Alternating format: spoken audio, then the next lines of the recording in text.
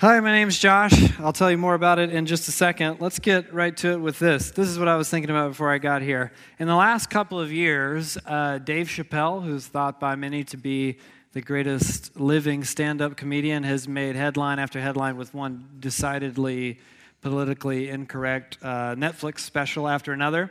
But in 2005, Chappelle made headlines and bewildered the public for very different reasons. He had abandoned his enormously popular Chappelle Show, despite being offered some $50 million for a third season. And then more than a decade after all that, Chappelle described his decision to leave the show by relaying something he recalled from a nature documentary, and it had to do with catching baboons. See, baboons love salt, apparently. So to catch one simply digs a small hole and places within said hole a handful of salt. The curious baboon pursues the salt, but realizes to its dismay that when seizing the salt with a clenched fist, it cannot draw its hand from the narrow opening. So the only way to get its hand back is to release the salt, something the baboon can't bring itself to do, before it is trapped and caged by a bushman. Now, in Chappelle's analogy, the salt trap was that $50 million paycheck, the artistic and moral compromises necessary to accept it. But for much of the world, and this was everywhere for a brief season, releasing that salt, the $50 million paycheck, was at best a strange decision, and at worst a foolish one. Well, really, it's a really old story, and it's a conundrum that's been weighed in on by none other than Jesus himself. And Jesus' approach to this problem was so incredible that it went on to change the way his earliest disciples understood the entire idea of community and this thing that we call the church. So with that, turn in your Bibles to the book of Acts, chapter 4. What are you laughing at now? I was like, now that the slide with the Costa Mesa thing was on there, I don't know what's going on behind me at any given moment. Just tell me if something's... All right. Before we get to work, let's talk candidly for a second. Though, like Alex said, your pastor and I have been friends for many years now, during many of which, like he said, we worked together, collaborated, did ministry stuff together. Beautiful stuff. Even so, I'm a stranger to many of you, I realize. That's the nature of being a guest teacher here this evening. I'm truly grateful to be here, honestly. The thing is, and it's not my fault, the implications of tonight's teaching are pretty intense. You can blame Jesus for that. This guy has something to say about everything you think and say and do. He's really frustrating that way. When a guy goes around saying something like, "Come and die and follow me," and that's his invitation to apprenticeship, it's obvious enough that he's not terribly concerned with keeping us comfortable at all.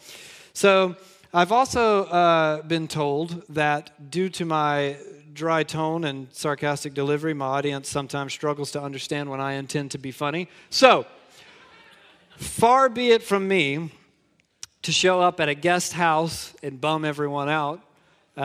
So I says to myself, how can I make this bumpy road a bit smoother without compromising the teachings of Jesus? That's important to me.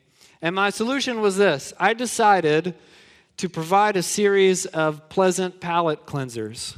Not to water down the message at all, but to offer kind of a brief reprieve or two from the heaviness of it all. At first, I was going to tell anecdotes about Alex Retman, and I was like, I don't want to get this man in trouble. So here's an example of how this is going to work. I'll say something like, I said a second ago, Jesus' invitation to discipleship, was deny yourself, take up your cross, and follow him. Meaning, no one can take on the teachings and lifestyle of Jesus without first destroying their own felt right to do as they please. To follow Jesus, you give up your right to yourself, which is intense, but look, here are some cows that have been shampooed and blow-dried.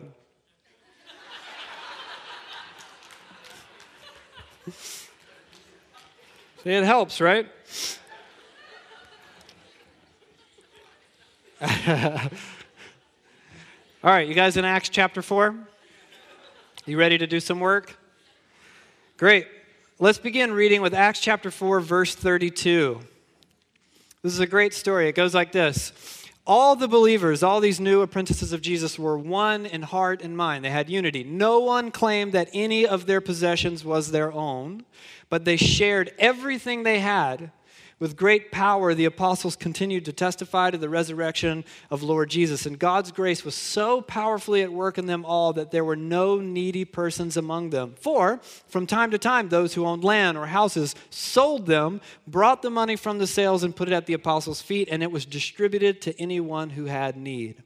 Joseph, a Levite from Cyprus, whom the apostles called Barnabas, which apparently means son of encouragement, sold a field he owned and brought the money and put it at the apostles' feet.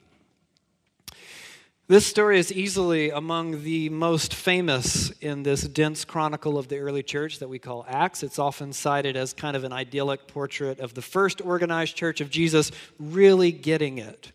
A romanticized, why can't that be us scene to remind us of the kind of thing possible amongst those who follow Jesus. That, and since it's in the Bible, we argue about what it means. Sometimes this text is described as described as or used to argue for a kind of socialism, but there are two big differences between this community Acts and socialism, at least as a political theory. The first major difference is that Jesus did not argue for or institute a political system of any kind. Though Jesus lived through one of history's most politically turbulent periods, he neither advocated for nor endorsed a way of doing politics or government. Which is funny because the Messiah was expected by almost everyone to be first and foremost a political figure. And Jesus' refusal to speak to or participate in politics became primary among the many ways that he was misunderstood. But the community of Jesus' disciples was always designed to be a kind of alternative society, never a political system nor a power structure. So Jesus did not endorse nor establish for his church capitalism or socialism or communism or fascism or any such thing. But the second and even bigger difference here is that in Acts 4, we are reading about a communal redistribution of money and positions that is entirely voluntary. It is not enforced nor coerced by any authoritative infrastructure that we know of, which is fascinating because we do have records of first century Jewish communities that instituted and enforced community purse guidelines, a kind of required sharing of possessions. But here, new followers of Jesus choose of their own volition to live in a communal setting and to treat the things they have as if they don't actually belong to them at all. And it's not a complete theological renunciation of all property. We continue to read about disciples of Jesus meeting in people's homes, so they still had those. They had some stuff, and they just kind of share it, floating it around all willy-nilly like, you need some of my stuff? Here you go. Oh, the community needs money? Here, hang on, I'll sell some of my stuff, and they can have that, which makes the whole thing even more incredible. No one forced them to do it. There was no existing creed that we know of, no papyrus where it was written, disciples of Jesus must renounce possessions and share all resources with their community. They just did it. Now, in my experience, people tend to read this story in one of two ways. The first is to panic and then immediately set to work trying to explain it away. And the reason one might feel that way is, of course, because they don't want to share their stuff, which is easy to pick on, but it makes a lot of sense. Most of us have been taught, like good Americans, that what you earn is yours and you have the right to keep it. So this story in Acts makes some of us panic. Or the other reading is whether we feel like sharing is great or whether we don't like it, whatever it is, we feel, dare I say, compelled by a story like this. And it sounds to us like a kind of impossible ideal. We think, man, it's amazing. We probably should be doing something at least a little bit like that, but it doesn't seem terribly realistic. And I was studying this passage all week, and I found it's actually not that complicated a text in terms of original language and background and all that. It kind of tells you what happens, and what happens is pretty much what it sounds like. Bunch of Jesus' disciples all living in community, voluntarily treating their own money and possessions as if they don't belong to them at all, but are to be redistributed as need within the family dictates. Good night. No, I'm just kidding. That's not. There's more. Which, of course, begs the question, the bigger question behind all of it is, why the heck would they do that? You could say love, that's a popular way to answer Jesus-y questions. Here they all getting along, sharing everything. It's like, here, Barnabas, please have some of my money and possessions. Oh, no, Peter, I couldn't possibly. Here, you have some of my money and possessions. Because they love each other so much, Obviously, love has something to do with it. But remember, these are apprentices of Jesus of Nazareth. It's not just a hippie commune. So what made Jesus' apprentices choose to live this way? So let's go backward in time and look at the teachings of Jesus so we can kind of put the picture together one piece at a time. Turn to the left in your Bibles to the Gospel of Matthew chapter 6. You can consult the table of contents if you like. If you're unfamiliar with the New Testament, don't feel bad. It is new. You like that? I've been workshopping that one. I tend to like it much more than any given audience, but you guys are a step up. You're reinforcing my decision to continue to use that joke. Matthew's the first book in the New Testament, and as you know, it's one among 4 first-century biographies of this controversial figure we call Jesus of Nazareth. Beginning in chapter 5 of Matthew's biography of Jesus, this ever-provocative teacher begins to offer what is essentially his manifesto for life in what he called the kingdom of God, something that we now call the Sermon on the Mount. So let's look at Matthew chapter 6 and read one part of the Sermon on the Mount, beginning in verse 19. Matthew 6:19, Jesus says, "Do not store up for yourselves treasures on earth where moths and vermin destroy and where thieves break in and steal. But store up for yourselves treasures in heaven where moths and vermin do not destroy and where thieves do not break and steal. For where your treasure is, there your heart will be also." Now, treasure here is, in essence, the things that we keep because of the value that we place on them. To have treasure is part and parcel of the human condition. Even small children who cannot fathom wealth, or the very poor who have none, know what it means to treasure something. Even Tom Hanks had Wilson when he was alone on that island for 5 years. Jesus here mentions the type of treasure that, in his words, are on earth. And by this, he means the tangible and intangible things that we tend to treasure that are, by their very nature, finite or perishable. Money is the obvious example, but it's also possessions. It could even be relationships or your reputation or your career. Even your precious soul-sucking Instagram accounts will go the way of MySpace and Friendster eventually. They are finite because, Jesus says, they can be destroyed by things like moths and vermin, or they can be stolen by thieves. So instead, he offers an alternative. Store up for yourselves treasure in heaven. Now, that wording is a bit tricky for us. If you grew up in the church, the term treasures in heaven is likely something of a platitude used to describe the outcome of thankless good deeds. At least it was in my upbringing. I'm from Georgia. We used to say things like, man, sure, cleaning up after the potluck is no fun, but treasures in heaven, that kind of thing. So if you didn't grow up... If you didn't grow up in the church, that term is likely just as confusing. Treasures in heaven sounds really weird, but this is not a statement about an eventual reward in an afterlife. New Testament scholar N.T. Wright puts it like this. "Oh, what are you doing, man? What, Connor? What are you doing? We're not even close to the cat yet." That's a big, pretend you didn't see it. It's a big punchline. You're going to love it. You're going to love it. I'll just read you the quote so as not to tempt fate. I'm sure it's my fault and not yours. Don't worry about it. This is a guest teacher. He's loose cannon. N.T. Wright puts it like this. "As with other references to heaven and earth, we shouldn't imagine he means, don't worry about this life, get ready for the next one. Heaven here is where God is right now, and where if you learn to love and serve God right now, you will have treasure in the present, not just in the future." So Jesus is not referring to a system of reward in which his disciples will forego the idolatry of money and possessions so that when they die, they float up into the clouds and they'll get something better after that. In fact, in Matthew's gospel, the word heaven often acts as a surrogate for the word God. So Jesus is talking about treasures in God, an eternal investment in the things of God right now, over and against an investment in finite comfort or security or having stuff. So your treasure on earth is doomed, but your treasure in God is not doomed. And the text concludes with one of the more famous sayings of Jesus, "Where your treasure is, there your heart will be also." There are a number of ways to render these words very plainly. One such way is the way you spend your money reveals what is most important to you. Or, if you'd like to know the true character of a person, look at their bank statement. Now, depending on the study consulted, Somewhere over 1 billion people in the world live on less than $1 per day, and about 3 billion live on less than $2 per day. One statistic suggests that as much as 20% of Americans live below what we call the national poverty line. Compared to a huge swath of the world population, most of us, myself included, are rich.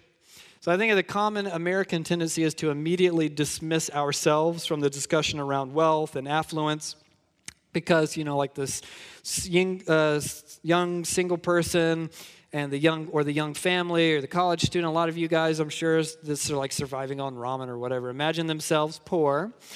And though their lifestyle would be considered luxurious to much of the world. So the upper class observes the wealthy or super rich, and they think of themselves as poor by comparison. The middle class observes the upper class, think of themselves as poor by comparison, and on down the economic ladder. But the point is this: if you eat food regularly, or drive a car, or live in a home, or frequent restaurants, or decorate your homes, or enjoy basic creature comforts, or even just one or two of those things, you are rich by a global standard.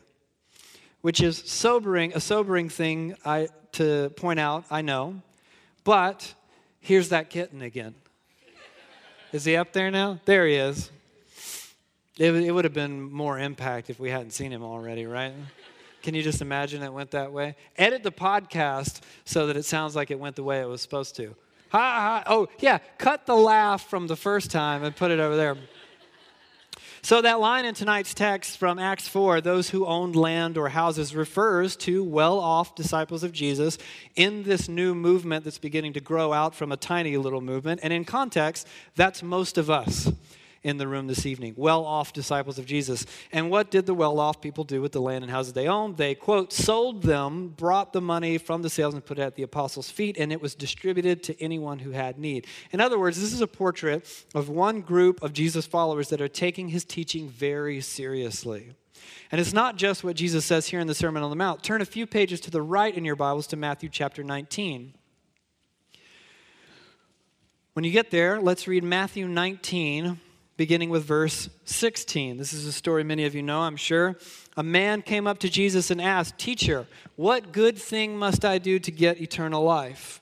"Why do you ask me about what is good?" Jesus replied. "There's only one who is good. If you want to enter life, keep the commandments." So the answer starts weird and then gets weirder. Jesus begins by questioning the question, "Why, sir, are you asking me what is good?" Only one is good, he says, and the one to whom Jesus refers here is God. So Jesus is framing both his impending response and his own authority to give it by appealing to God himself, meaning, sure, I have thoughts, Jesus says, but listen, I'm not making this stuff up. I am not substituting God, Jesus is saying. I am revealing God. Thus, it makes sense why he directs this Jewish man to the Jewish law given by God himself. If you want to enter life, keep the commandments.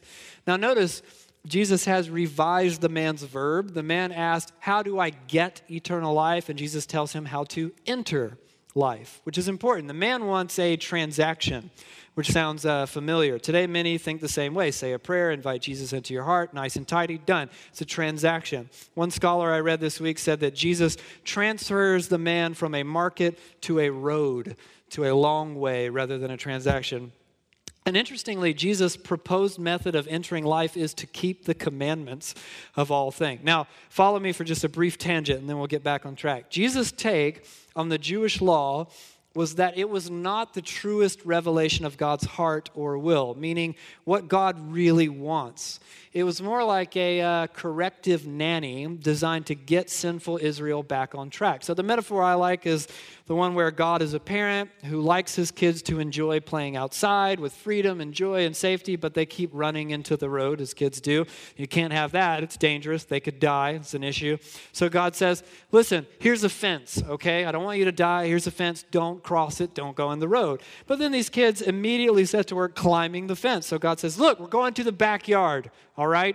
Neither the fence nor the backyard are what God really wants, but they're important. They are a corrective measure to stop sin and to steward right living so they can learn how it is that you live in the world. God doesn't want his kids in the backyard or behind the fence forever, But the backyard and the fence aren't inherently bad. They're actually good for their intended purpose. Now, you and I, we are not first century Jews, if you haven't noticed. We have the teachings of Jesus. We have the Sermon on the Mount, which we've been reading from already, the clearer revelation of God's desire and of Jesus' way of life. But for this guy, Jesus begins with the law. If you know the story, there's a lot of those laws, some 600 plus. So look at verse 18. Which ones? The man inquires, which is a fair question, I think. Jesus replies, you shall not murder, don't commit adultery, shall not steal, shall not give false testimony, honor your father and mother, love your neighbor as yourself. So Jesus cites a handful of the 10 commandments, 6, 7, 8, 9, and 5, if you're counting. And interestingly, the commandments Jesus highlights are the commandments that address human relationships rather than divine relationships.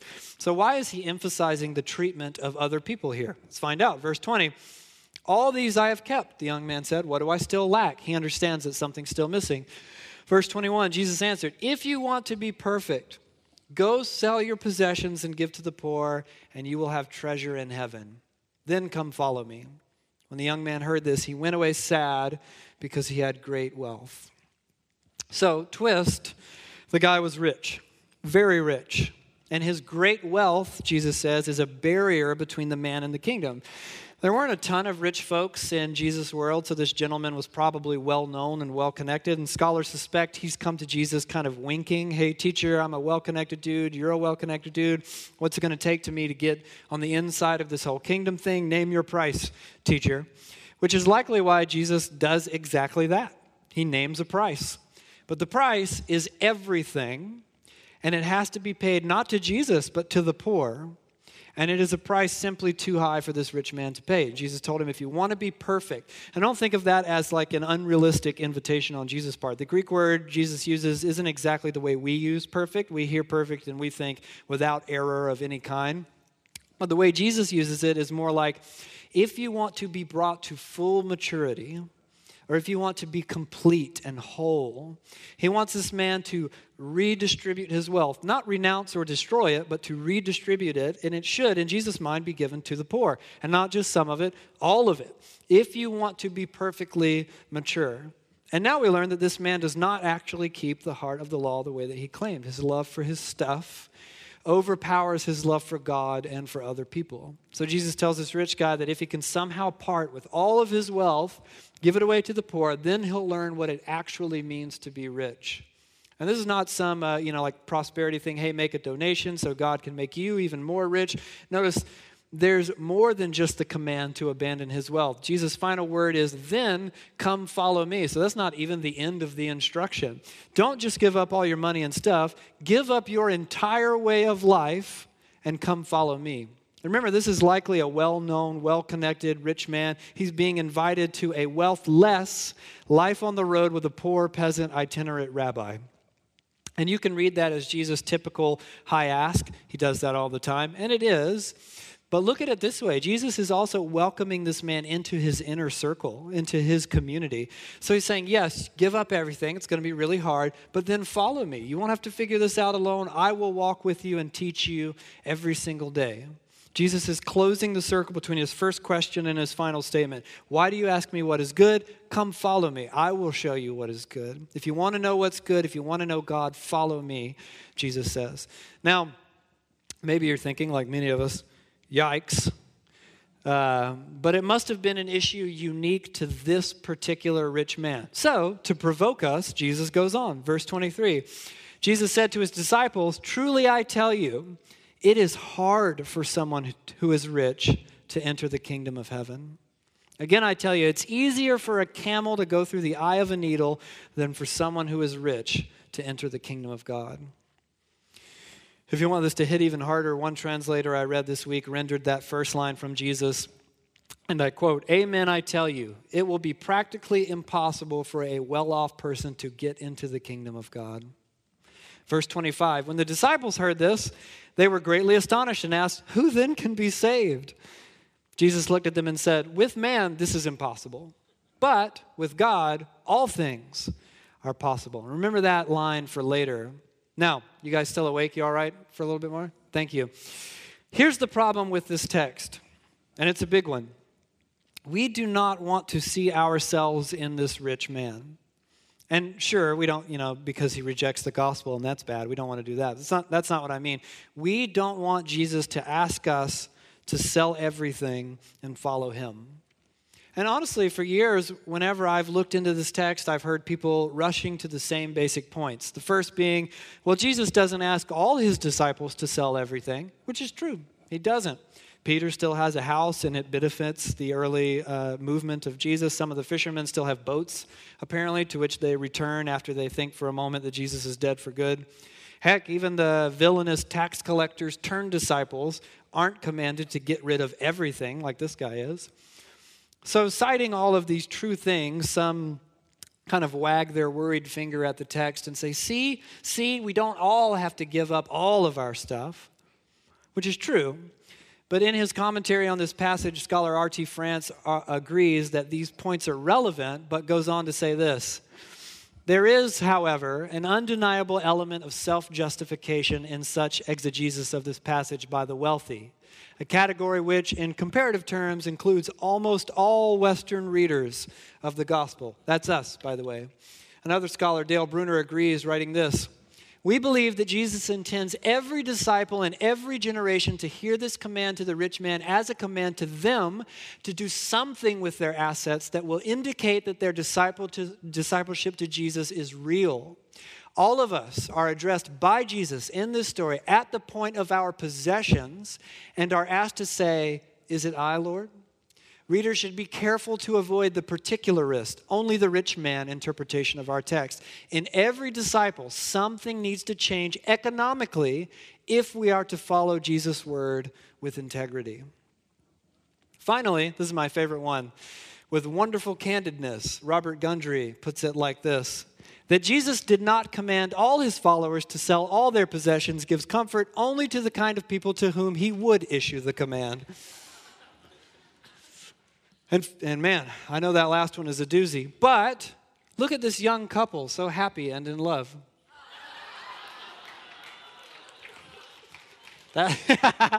Nothing. Stone face over there. That was the softball for the evening. Thank you. We want an escape hatch from this passage, and really it makes perfect sense. It's easy to pick on. We can all feel, oh my gosh, we're the worst, but it makes perfect sense. We're Americans. Affluence is the air that we breathe. No, Jesus does not ask every one of his disciples to divest every cent, to sell everything, and to give to the poor. He could have, but he did not do that.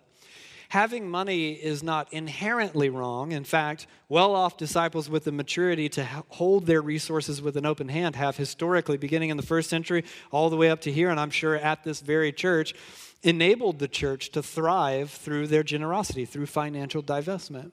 Having money and stuff is not inherently wrong, but, and please listen to me on this, it is inherently dangerous. Like alcohol or sex or food, money can be wielded sinlessly. It can. But it can oh so easily corrupt your very soul. Throughout all four Gospels, when you hear stories of Jesus approaching someone, whoever they are, wherever they are, and calling them, hey, you, come follow me. In every case, they drop their nets, they abandon their boats, they leave behind careers and lifestyles and worldviews. In every case, that is, except one. This one, the rich man. In all the Gospels, every time Jesus says, follow me, unlikely people follow. The only thing depicted in the Gospels as an insurmountable obstacle to accepting the call of Jesus is money and possessions. And notice this text doesn't accuse this man of using his money to do injustice. In fact, some scholars assume that given the great value for poor relief among first century Jews, he could have very well been charitable. It wouldn't have been that out of the ordinary. The text doesn't say that he was stingy or that he was debauched or scandalous with his great wealth. All we know is that he has it.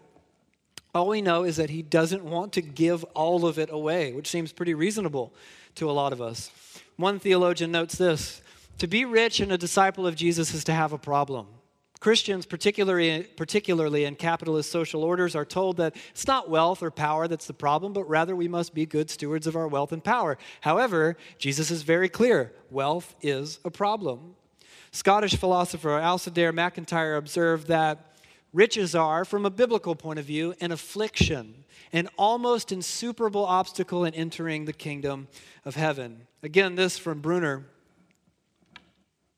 Next slide, Connor. Thanks, man. Jesus' word overpowers every other occupation and preoccupation, but money is so powerful that it alone can resist Jesus' word. This story is put in the gospel to warn us of the demonic power of money and of real estate. The man's problem, and ours, is not great wealth, which is true of only a few of us. It is many things, which is true of almost all of us in the West. One more. Stanley Hauerwas notes this. Our temptation is to think that Jesus' reply, with God all things are possible, is there to let us off the hook. Being rich is a problem, we may think, but God will take care of us, the rich, the only way God can. Yet, such a response fails to let the full weight of Jesus' observation about wealth have the effect it should. Jesus' reply challenges not only our wealth, but our very concept of salvation. To be saved means that our lives are no longer our own. Concern for wealth doesn't always manifest in lavish lifestyles and opulent households. It could be the fretful anxiousness with which you handle your money. It could be nervous penny pinching or hoarding a savings account or big plans for financial safety and security and comfort under the guise of being a responsible adult. Aspirations for a certain career and big dreams to have a certain kind of checking and savings account. The context in which you and I live is set up to keep us blind to the way money stands to corrupt us. The Western mind wants badly to simply drift in the warm and gentle current of its own financial imagination. Money is good. More money is better. We don't owe anyone our money. It's our money. The disciple of Jesus has to maintain a deliberate and concentrated sobriety, drag themselves up out of the lazy undertow and say, no, King Jesus taught us to hold our money and our possessions with an open hand. They don't belong to us. They are not to be exhausted on our own appetites or hoarded for our own perceived longevity. They are to be redistributed in the name of generosity. To the poor, to those in need, for justice, for kingdom causes, for the church. Not everyone is being asked to part with every single cent, but all of us are being asked to open the American death grip on our finances, however big or small they seem to us or anyone else. If you want to follow Jesus, it no longer belongs to you. You don't get autonomous control over your bank account. And that makes many of us feel like this rich man who went away sad, the camel that could not pass through the eye of the needle. But remember Jesus' trademark hardcore teaching that ends with an encouragement. With God, this is somehow possible. Now, before we end, let me show you something back in Acts where we first began. I'll just read it to you guys for the sake of time. In Acts chapter 2, verse 1, we read this. When the day of Pentecost came, they were all together in one place. Suddenly, a sound like the blowing of a violent wind came from heaven and filled the whole house where they were sitting. They saw what seemed to be tongues of fire that separated and came to rest on each of them. Then listen to this. All of them were filled with the Holy Spirit and began to speak in other tongues as the Spirit enabled them. Now, there's a ton there. You guys have already talked about this kind of stuff. But if you know the story, this is the singular moment when something the people of God had anticipated and desired for centuries and centuries finally comes to pass. The Spirit of God, who once made really glorified cameos in the story of the Bible, showing up on noteworthy occasions to empower one prophet or one king, is now poured out on all of Jesus' followers in one fell swoop. Here in Acts 2, for the first time in human history, the empowering presence of God himself is now active and indwelling, meaning it is inside us. So when we arrive at chapter 4, the text we read earlier this evening, we're starting to see the way this Spirit-filled community lives and functions. All the believers were one in heart and mind. No one claimed that any of their possessions was their own, but they shared everything they had. With great power, the apostles continued to testify to the resurrection of Lord Jesus. And God's grace was so powerfully at work in them that there were no needy persons among them. This is a community who has not only endeavored to take the teaching of Jesus very seriously, but who has been empowered by the Spirit of God to realize the full, radical scope of those teachings in their lives and in the world around them. And it's easy to look at a story like this and start to feel as if, oh man, they're so good at it, we're so bad at it. But even here, the model is far from perfect. In fact, spoiler alert for where you're going next, the very next story is about someone withholding money from the church and lying about it. So that's not great. So if you couple those two stories together, it starts to feel like more of a familiar picture. A community with so much potential, capable by the empowering of God's Spirit of so much good, but in our brokenness, sometimes screwing it up. This is, I'm afraid, the story of the church. It's a beautiful but imperfect story. We tend to lift this story from Acts about sharing, redistribution of goods. We lift it up out of the text, and we trim away the sobering origin with Jesus' hardcore teachings, and we trim away the less glamorous anecdotes that precede it. But to my estimation, this is less of a snapshot of an idealistic moment in the church and more of a picture of the types of people we can become when we take the teachings of Jesus very seriously and are empowered by his Spirit to realize them in the world. Jesus taught that accumulating money and possessions corrupts your very soul, but he didn't teach a kind of voluntary pauperism per se. The key to Jesus' kingdom economics was divestment. Sure, make money, acquire things, thrive in the culture and the economy, whatever, but then give it away. Later in Acts, we get one of the few quotations from Jesus that doesn't appear in the Gospels, easily among his most well-known sayings, where someone quotes Jesus, remembering the words the Lord Jesus himself said, "It is more blessed to give than to receive." Almost all of us understand that true and good and beautiful things are in many ways very costly. Things as simple as like friendship or your vocation or a dream or marriage or family or parenting or community. None of these things are easy or simple or straightforward. In everything, Jesus is teaching us that if we allow him to empower us, to let go of anything and everything that stands between us and him, we will be more free. Jesus isn't calling us to a kind of miserable, monk-like, disciplined self-denial. He's teaching us self-denial as the door through which we access life to the fullest. It hurts, it's very difficult, and it often seems impossible. But with God, somehow the impossible things become possible. So with my last couple of minutes, let me just offer with a tremendous amount of humility, it's been a long story for me, some ideas that have been helpful for me and my family. Feel free to think on them or reinterpret them or take them or leave them, whatever you want to do.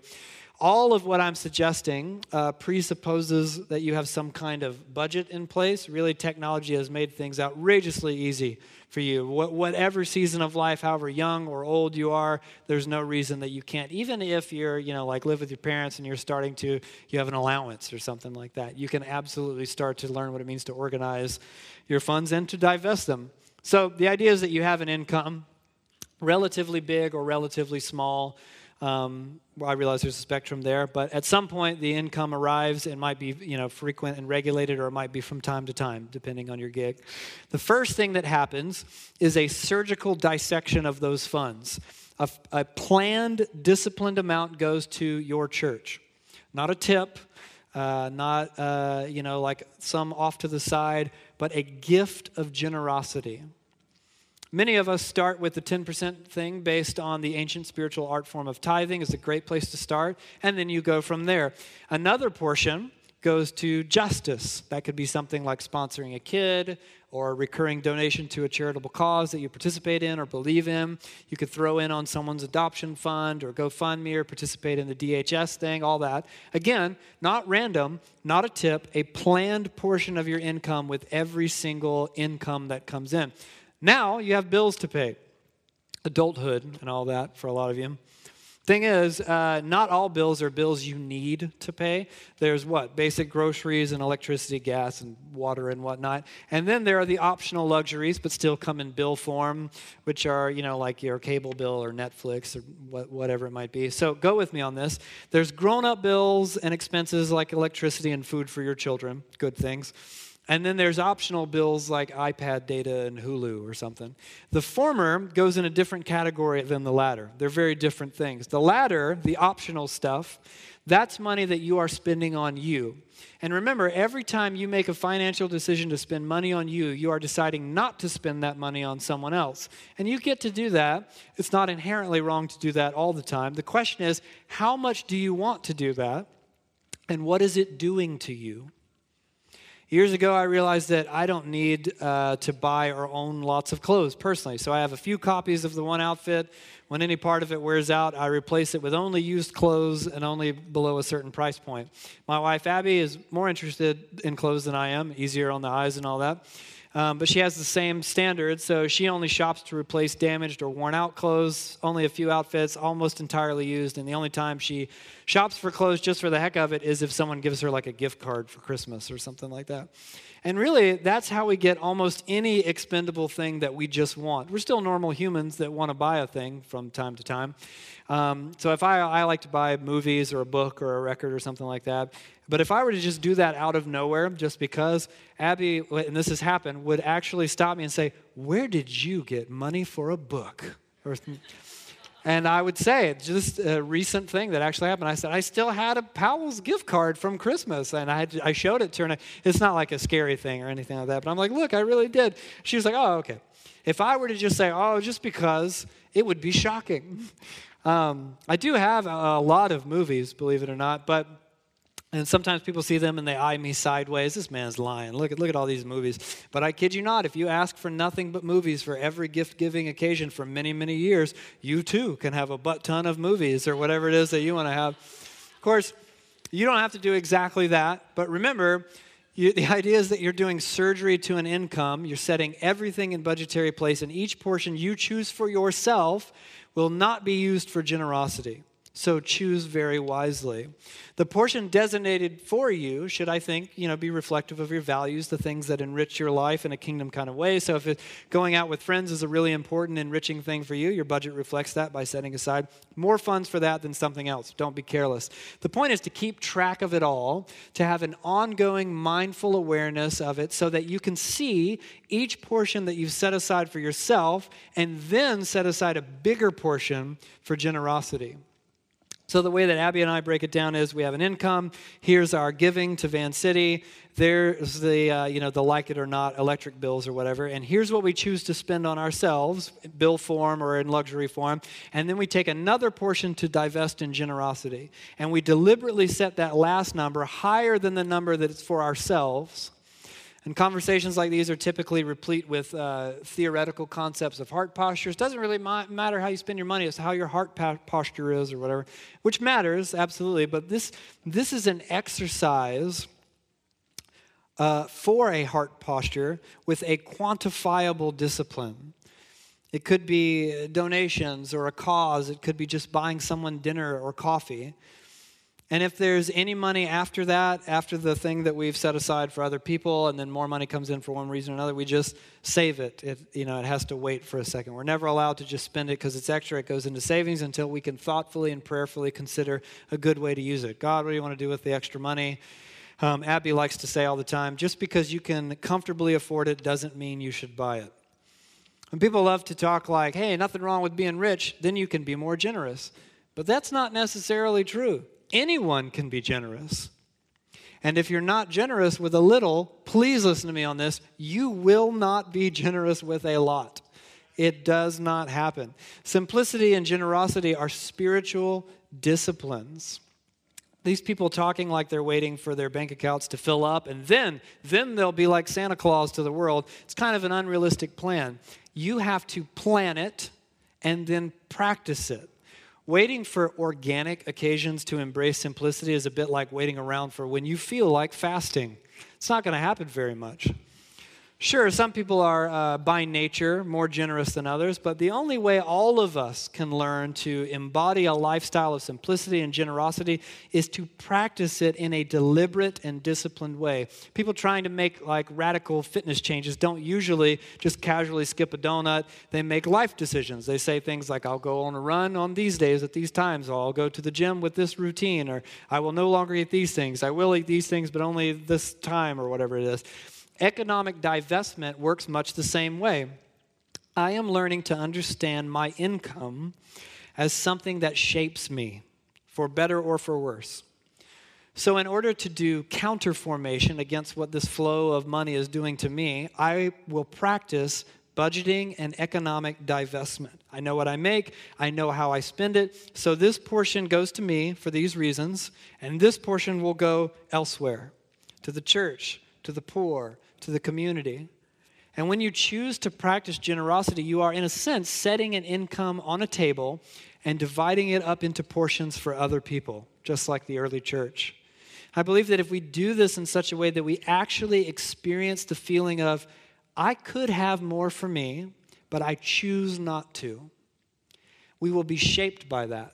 And every time you make that decision, you will be shaped by that, by the Spirit of God, and changed into the type of person for whom generosity comes naturally. And in that process, you will be set free from anxiety around money, anxiety around possessions, fear of the future related to your money and your stuff. That inevitably leads to decisions that give way to more simplicity. When you start to learn, stuff doesn't really matter, I don't need all of it. In turn, it gives way to more room for generosity. I'm realizing I can live with less and less, which frees up more funds to go elsewhere, to provide for my church, to provide for justice, and for those around me. Simplicity is not about the whole minimalism fad. It is, I think, personally about taking a majority of what you could keep for yourself and choosing to give it away in order to cultivate a disciplined disposition of both generosity and of contentment. It's a way of disciplining myself to experience what Jesus taught. Giving things away is better than receiving them. I don't actually believe that innately. I have to try it and learn to understand that it is true through experience. Unfortunately, our churches will not take on a shade of radical perfection this side of resurrection, and that's okay. But I do believe that when we set out to take the teachings of Jesus, especially his most radical, impossible-sounding stuff, very seriously, we can become communities marked by beautiful, self-sacrificial love, evident right down to our wallets. So may it be so. With God, all things are possible. Would you guys mind letting me pray over you that the Spirit would enable you and empower you to live a lifestyle of radical generosity in the days and weeks to come?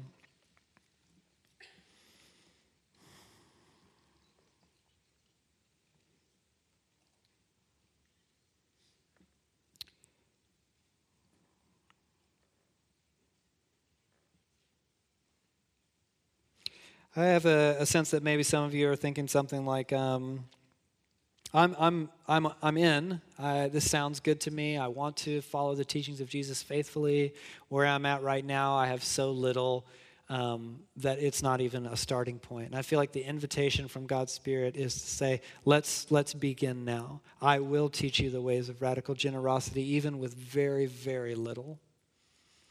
And I think the invitation is to just ask. Ask God's Spirit, what would you have me do with an income?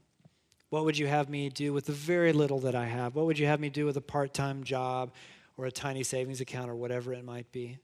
This is a scary question to ask, I understand, because when you ask Jesus if he wants you to do crazy radical stuff, he tends to say, yeah, lots of it. That's intimidating.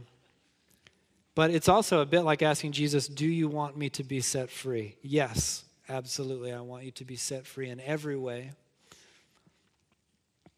So Holy Spirit, would you make this a community more and more marked by radical generosity? Would you make this a community that can, with integrity, look at a story like this from Acts and say, I realize we are not perfect. I realize that we are in process, but this sounds a bit like us. This sounds a bit like the way that we live, that we give out of excess for the sake of those in need in our community. When someone in the community, someone in our family at Saints Hill has need, we sell off things that we have. We give out of our excess. We give out of even beyond our excess, out of what we have that we need to go on so that someone else can experience the radical generosity of self-sacrificial love. Holy Spirit, would you begin to change ways of thinking in us, ingrained in us by culture or upbringing, the world around us? Like Alex was saying earlier, take every thought captive to remind us, no.